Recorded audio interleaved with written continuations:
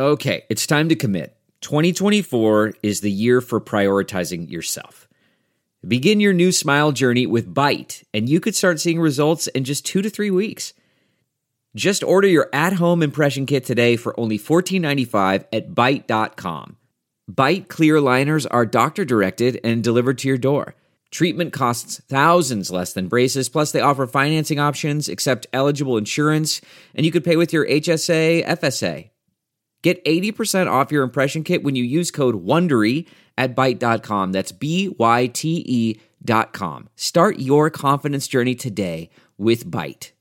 This week in China's history, June 10th, 1852. The time Jesus' younger brother led a revolution in China. Written by James Carter. Published in SupChina. Read for you by Kaiser Kuo. Jonathan Spence, one of the most prominent historians of China to write in English, and also one of the main chroniclers of the Taiping Rebellion, once grouped historical phenomena into 3 categories. The first comprised events that were logical and predictable. The second category included events that he called unexpected but explicable once the premises were understood. Finally, for when things really got weird, Spence suggested a third category, the deeply bizarre. How a Chinese man came to see himself as Jesus Christ's younger brother, charged to wage a holy war against Manchu demons by his father, the Christian God, and accompanied by the Holy Ghost, was, indeed, deeply bizarre. The mountains of Hunan and Guangxi are not terribly high. The tallest, Kitten Peak, tops out around 7,000 feet, but they are rugged. By early June, the brutal summer has already set in, bringing temperatures in the 90s and humidity to match. It was in these unforgiving conditions in 1852 that militia soldiers fought for the Qing dynasty against its most potent rebellion, the Taiping.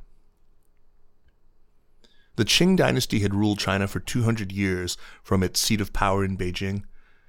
As was the case throughout much of China's history, the dynastic grip on power ebbed and flowed through distant and disparate territories and relied on allegiances and cooperation with private militias, regional power holders, and other ad hoc administrative solutions.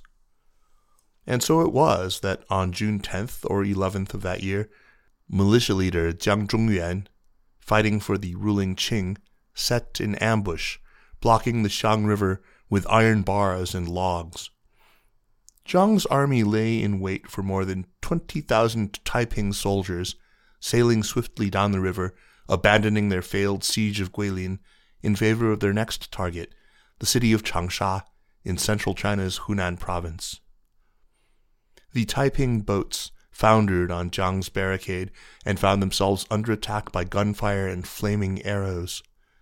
10,000 Taiping soldiers died, and the revolt might have been wiped out completely if Zhang's subordinates had carried out their instructions to attack from the river's opposite bank. Avoiding annihilation at the Suoyi Ford, the Taipings regrouped and recovered behind their leader, Hong Xiuquan, 38 years old in 1852, the would-be ruler of China and the self-proclaimed younger brother of Jesus Christ. It didn't begin that way.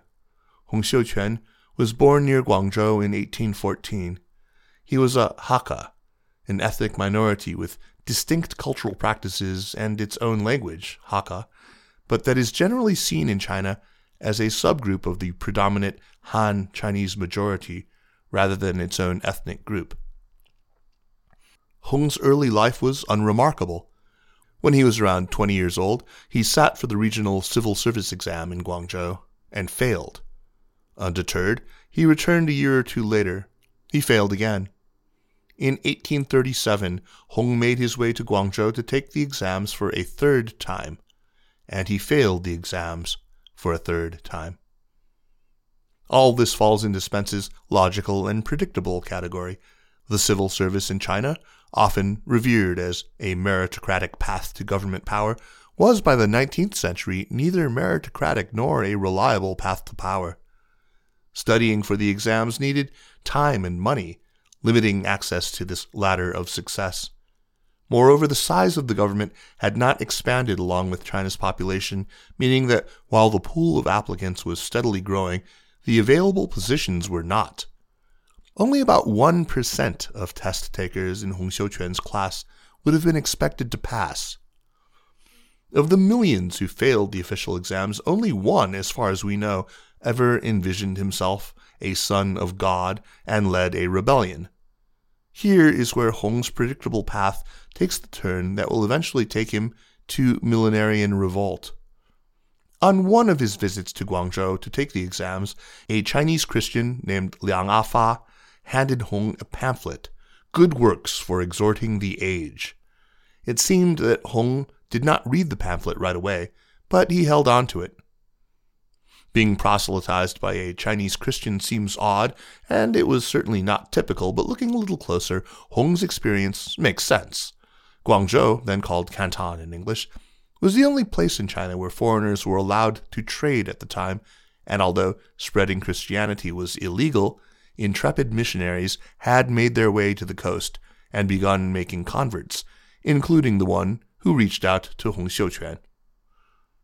Hong took his third failure of the civil service exam hard. He broke down, maybe from nervous exhaustion, and in a fitful, fevered state, he dreamed of demons and deities and a bearded father figure who sent him on a heroic mission to liberate his people from oppression. Once he recovered, he returned home to teach school and to prepare for his exams once again. In 1843, he went back to Canton, failed the exams for a fourth time, and for reasons we cannot fully know, finally read the Christian tract he had been given years before. The text gave Hong the clues to make sense of his dream from years before, or maybe it was the other way around. The demons of his dream were the Manchus, the ethnic group from the northeast of the continent who had ruled China since 1644. The bearded figure commanding Hong to cleanse China of these demons was none other than the Christian God. Hong's older brother, Jesus Christ, had armed Hong for his battles to come with a sacred sword.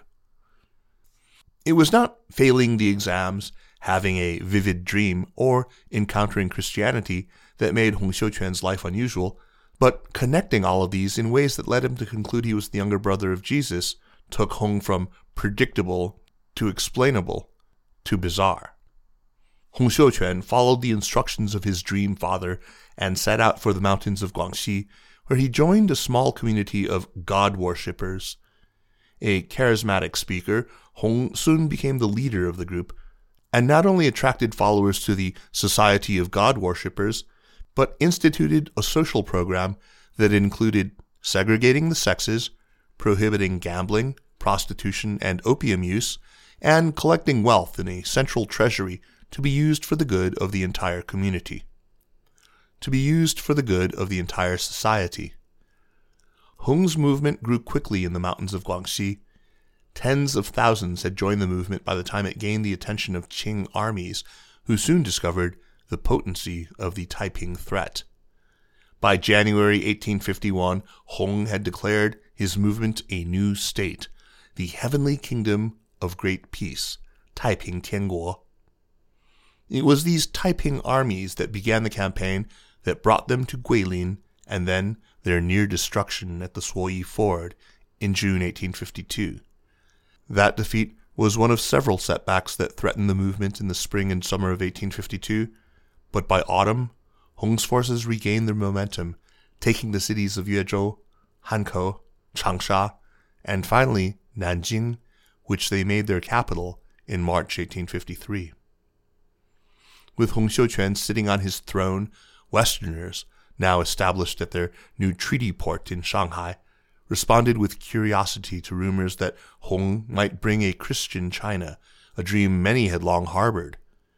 But their initial optimism faded when visitors to Hong's court in Nanjing reported Hong's unorthodox theology. Not only did he claim to be Jesus' brother, but his leadership included the Holy Ghost, and he spoke of visions of an extended Holy Family with wives and siblings unnamed in the Bible. Despite his unorthodox beliefs, Hong's power was undeniable. The Taiping, at its peak, controlled almost a third of China's heartland and seemed poised to topple the Qing dynasty. It was a novel coalition of Confucian gentry, regional militia, Western armaments, and squabbling within the Taiping ranks that enabled the Qing to stave off this threat, though not before wide swaths of China were laid waste. Historian Toby Meyer-Fong has showed how many cities took decades to recover, and some never did. The Taiping Rebellion killed as many as 30 million people. By contrast, the U.S. Civil War, happening at the same time, killed fewer than 1 million. How differently might the Qing have played out if the Taiping had ended, as it nearly did, at the Shuai Ford 168 years ago this week? It's drawing too straight a line to say that the Taiping led to the fall of the Qing, but the rebellion certainly shaped its last several decades. The Taiping Rebellion set in motion, or accelerated, dynamics that dogged the Qing until its end in 1912. Power devolved from the center toward regional authorities who were marshaling resources to fight the rebellion. Perhaps if the Taiping had been snuffed out in its early stages, that process might have slowed, enabling the central government to recover and stabilize. The Taiping Rebellion also enhanced European and American influence in China. Counterintuitively, the British came to invest in ensuring that the Qing did not fall, as they worried about challenges to their global trading empire in both the United States and India, where civil war threatened the cotton supply to British mills. With both North America and India unstable, Britain would become invested in stabilizing China for its own benefit. If the Qing had not come so close to collapse, Britain might not have invested so quickly and deeply. Finally, the autonomy of Shanghai owes much to the Taiping threat. If the rebellion had ended in 1852, Taiping soldiers would never have threatened Shanghai, and Europeans living there might not have come together to expand their autonomy from the Qing.